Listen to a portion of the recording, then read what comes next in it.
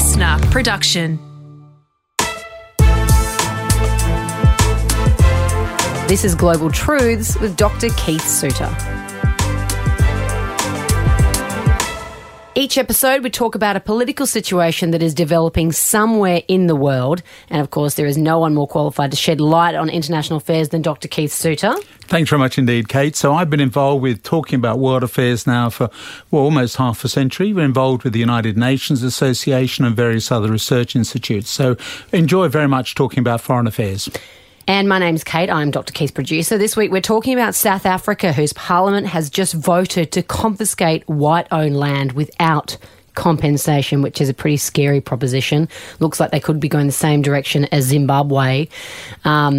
Keith, what's going on here? Well, it's a very tragic story, I think, in South Africa, though to a certain extent it is understandable. So that the country shed the apartheid era in the early 1990s.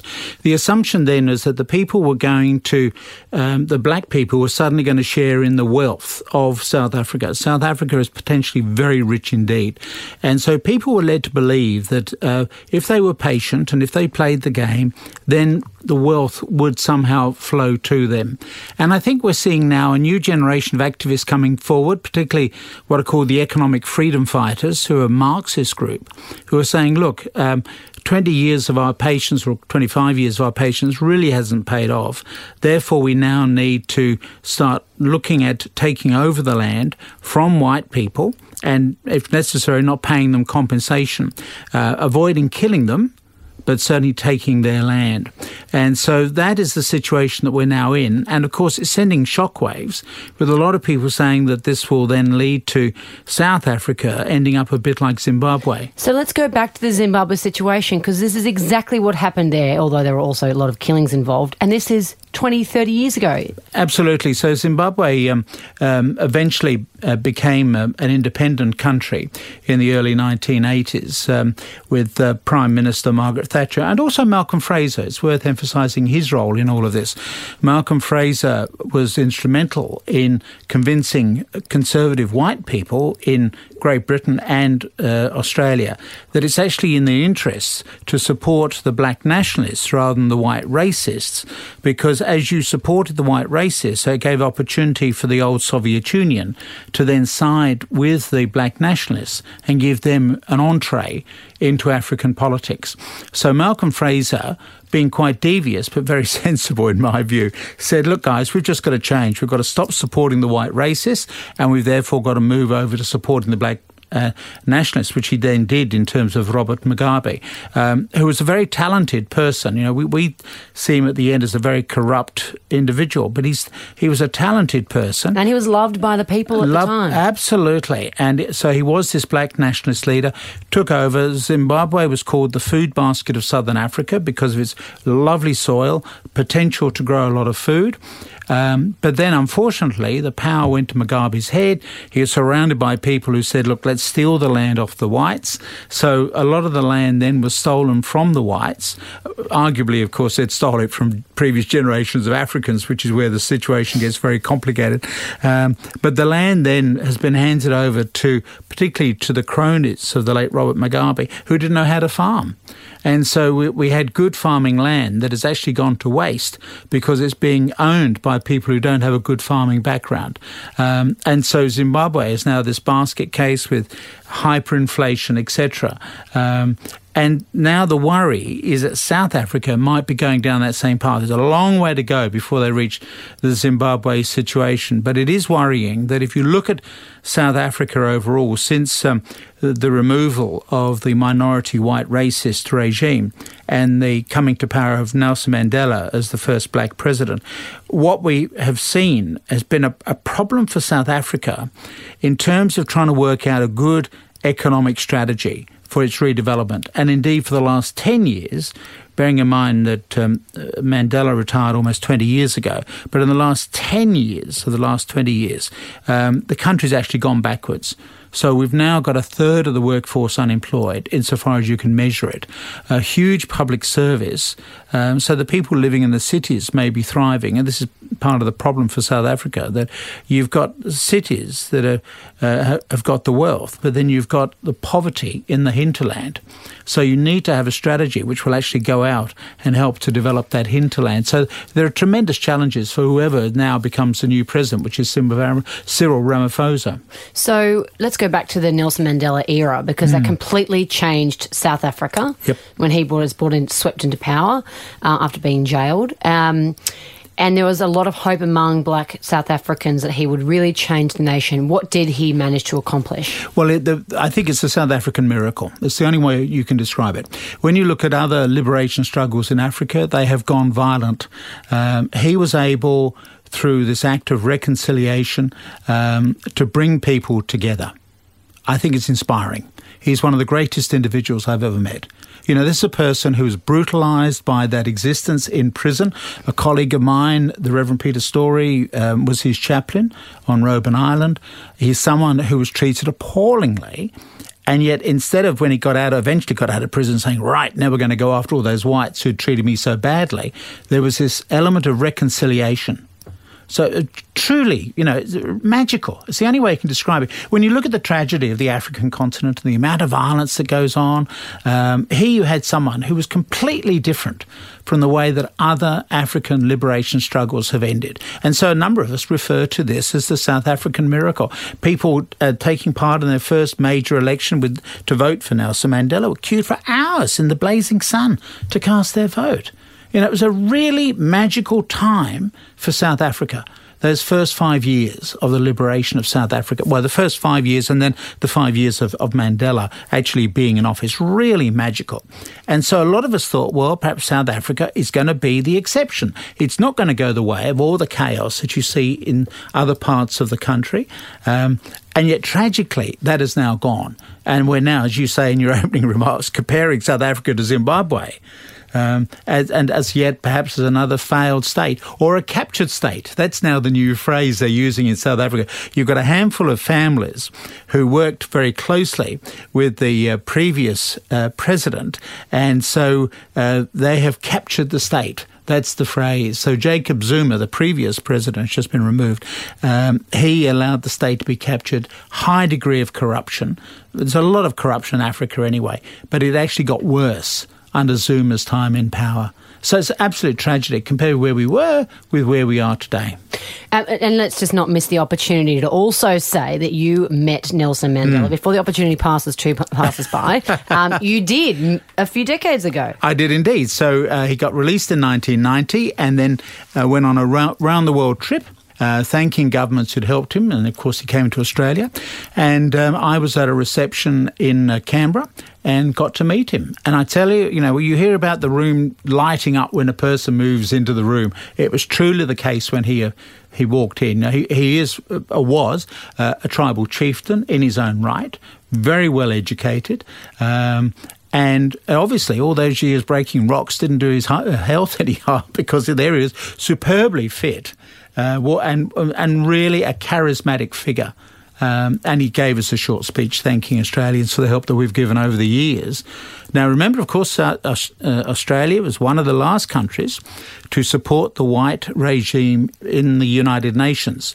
Our great fear was that if the United Nations decided to investigate the internal affairs of South Africa, which is apartheid, if they were to do that in the 50s and 60s, then ultimately they would start to ask questions about Australian Aborigines. Again, it's hard to imagine, but Australian Aborigines had the world's highest rate of leprosy. Appalling health statistics. Even to this day, there's a higher rate of incarceration amongst Indigenous peoples in Australia than among black people in the United States. A higher rate, obviously not a higher population, but a higher rate. And otitis media, you know, you're a young mother, you've got children. Otitis media is a problem in Indigenous communities, whereas amongst the white families, such as your own, no problem. And that's the highest rate of otitis media in the world. So we have an appalling situation with Indigenous peoples. And Robert Menzies took the view, look, if they start talking about the policies of South Africa at home, they will start talking about our own policies regarding Aborigines. Therefore, we must continue to support white South Africa at the United Nations. And that policy only changed in 1972 when Gough Whitlam became Prime Minister. And I'm pleased to say that his successor, Malcolm Fraser, then convinced the Liberal Party that they then also needed to support the black nationalists and not go back to supporting apartheid. And so Mandela came out to Australia in 1990 to thank Australia for the change that was made in 1972 with Gough Whitlam and was maintained despite changes of power. That policy has maintained despite the political party in power.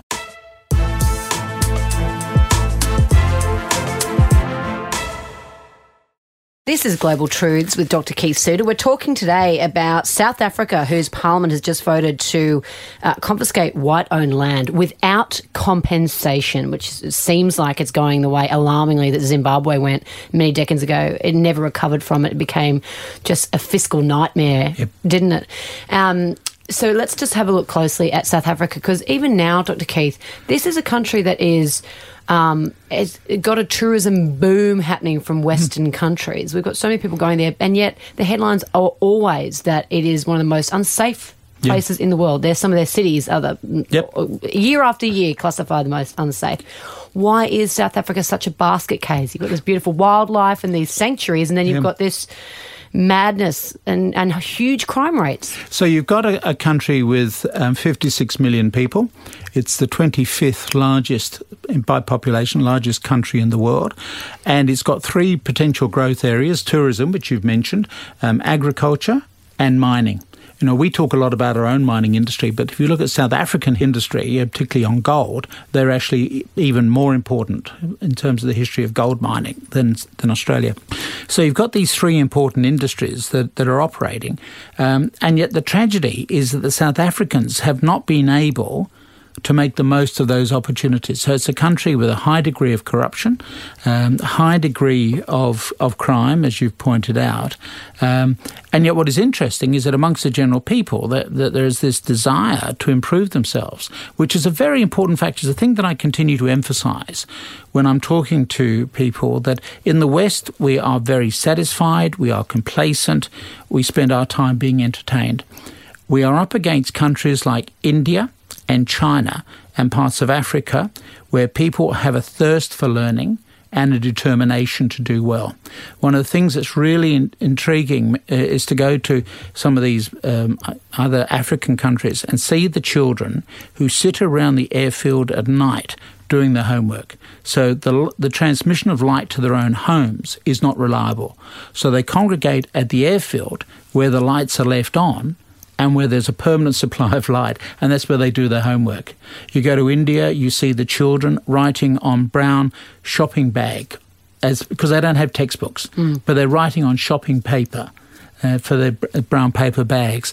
So you see this incredible desire for learning, a desire to do well. And that's, I think, an important quality that you can build on. It's clearly what the Chinese have built on since the economic revolution, since the death of Chairman Mao, and since Deng Xiaoping came to power. Deng Xiaoping came up with a very interesting strategy, because he said, look, if you look at China, you have a handful of cities that are doing well, the countryside's doing badly. The same policy could be followed in South Africa today, where you have the big cities that, as you say, the tourists like to visit, and they're reasonably safe. It's when you get into the hinterland that you run into problems. Therefore, you should set up some sort of free trade zones within those areas, free of taxes, and just encourage foreign investment. The Chinese will certainly move in. They will like that sort of arrangement. And China will help the economic development of Africa. So China is reshaping the global economy. While the Americans are bogged down shooting Muslims in the Middle East, the Chinese, who are not involved in any wars, they're just concentrating on reshaping the global agenda. And they would be able to do that in Africa. In fact, they're doing it already in Africa. And so increasingly the future of Africa is Chinese or Indian But the Gupta family, which has captured the state, has got Indian roots as well. So for me, it's very interesting that the potential is there for South Africa to do well. Whether Cyril Ramaphosa, the new leader, can mobilise that, who knows? But the potential is certainly there. So then in terms of this this particular legislation that we are talking about today, which is voting in their parliament to confiscate white-owned land without compensation, so they essentially just take it back from the white owners. How badly could this go for them, and where could it take them? Well, how badly it could go is that the word will go out, or what's called sovereign risk. Sovereign risk is a phrase that investments bankers use to describe when the government goes off the rails. So an investment risk is when a government, well, like we're seeing, nationalises private ownership. One of the reasons why people continue to invest in the United States, even though we've all got our comments about the United States, people still invest there because there is no sovereign risk. The US government has no tradition of nationalising assets. So if you invest there, you know your money is going to be safe. It might be eroded by inflation, but it will not be taken over by government police. That's one of the reasons why the Chinese park their money in Australia, because they buy apartments here, not really as flourishing investments, but simply as a way to park money overseas, because they're worried that their own government will take the money off them. Now, and the risk is, of course, that people will say in South Africa, well, they've now developed that same habit of taking wealth off private individuals. That's sovereign risk. Is it suitable for us, therefore, to try to invest in South Africa when there is a risk that our property could be stolen by the government? But what about purely just from a tension inside South Africa perspective, whites versus blacks? Yeah, but the whites are outnumbered, and they know that, and the whites are fleeing. We get a number of them, of course, in Australia.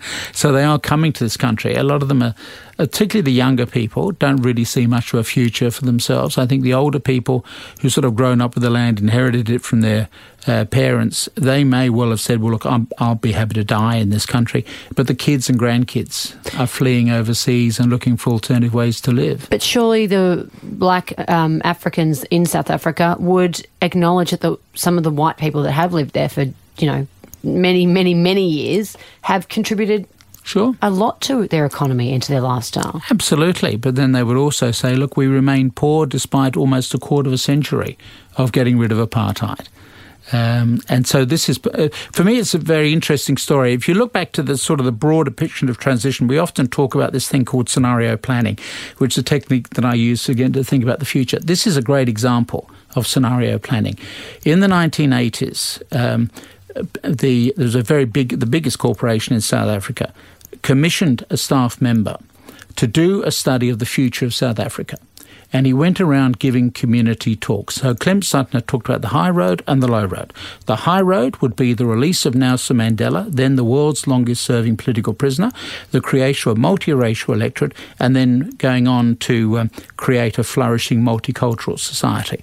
His white audiences were outraged. They said, Nelson Mandela is a terrorist, he will die in jail. He said, well, there's also a low road. So in this low road, we whites are outnumbered by the blacks. They work in our homes. We can be murdered in our beds at night. Tell us more about the high road. And that's what contributed to the changeover of power. In 2001, I was a guest of Annette Lu in Taiwan, and she brought together a number of Nobel Peace Prize winners. So Frederick de Klerk, Nelson Mandela, Lech Wałęsa from Poland, etc. And somebody just asked the Frederick de Klerk, the last white president of South Africa, how were you able to release Nelson Mandela? And he paid tribute to Clem Sutner. He said that there's been this person going around giving talks on an alternative South Africa. And that gave me the political space in which I could then liberate Nelson Mandela and then negotiate for a new type of South Africa. What we now need, I think, is a fresh lot of scenarios for the future of South Africa, where we will look at economic growth opportunities, which will be a more inclusive society, and where we could truly liberate the energy and the resources that we have in that country. Dr. Keith, this conversation could go for about 4 hours. So thanks, Kate. Another very interesting topic. Global Truths was presented by Dr. Keith Suter and me, Kate Mack. Produced by Alex Mitchell. Audio production by Darcy Thompson.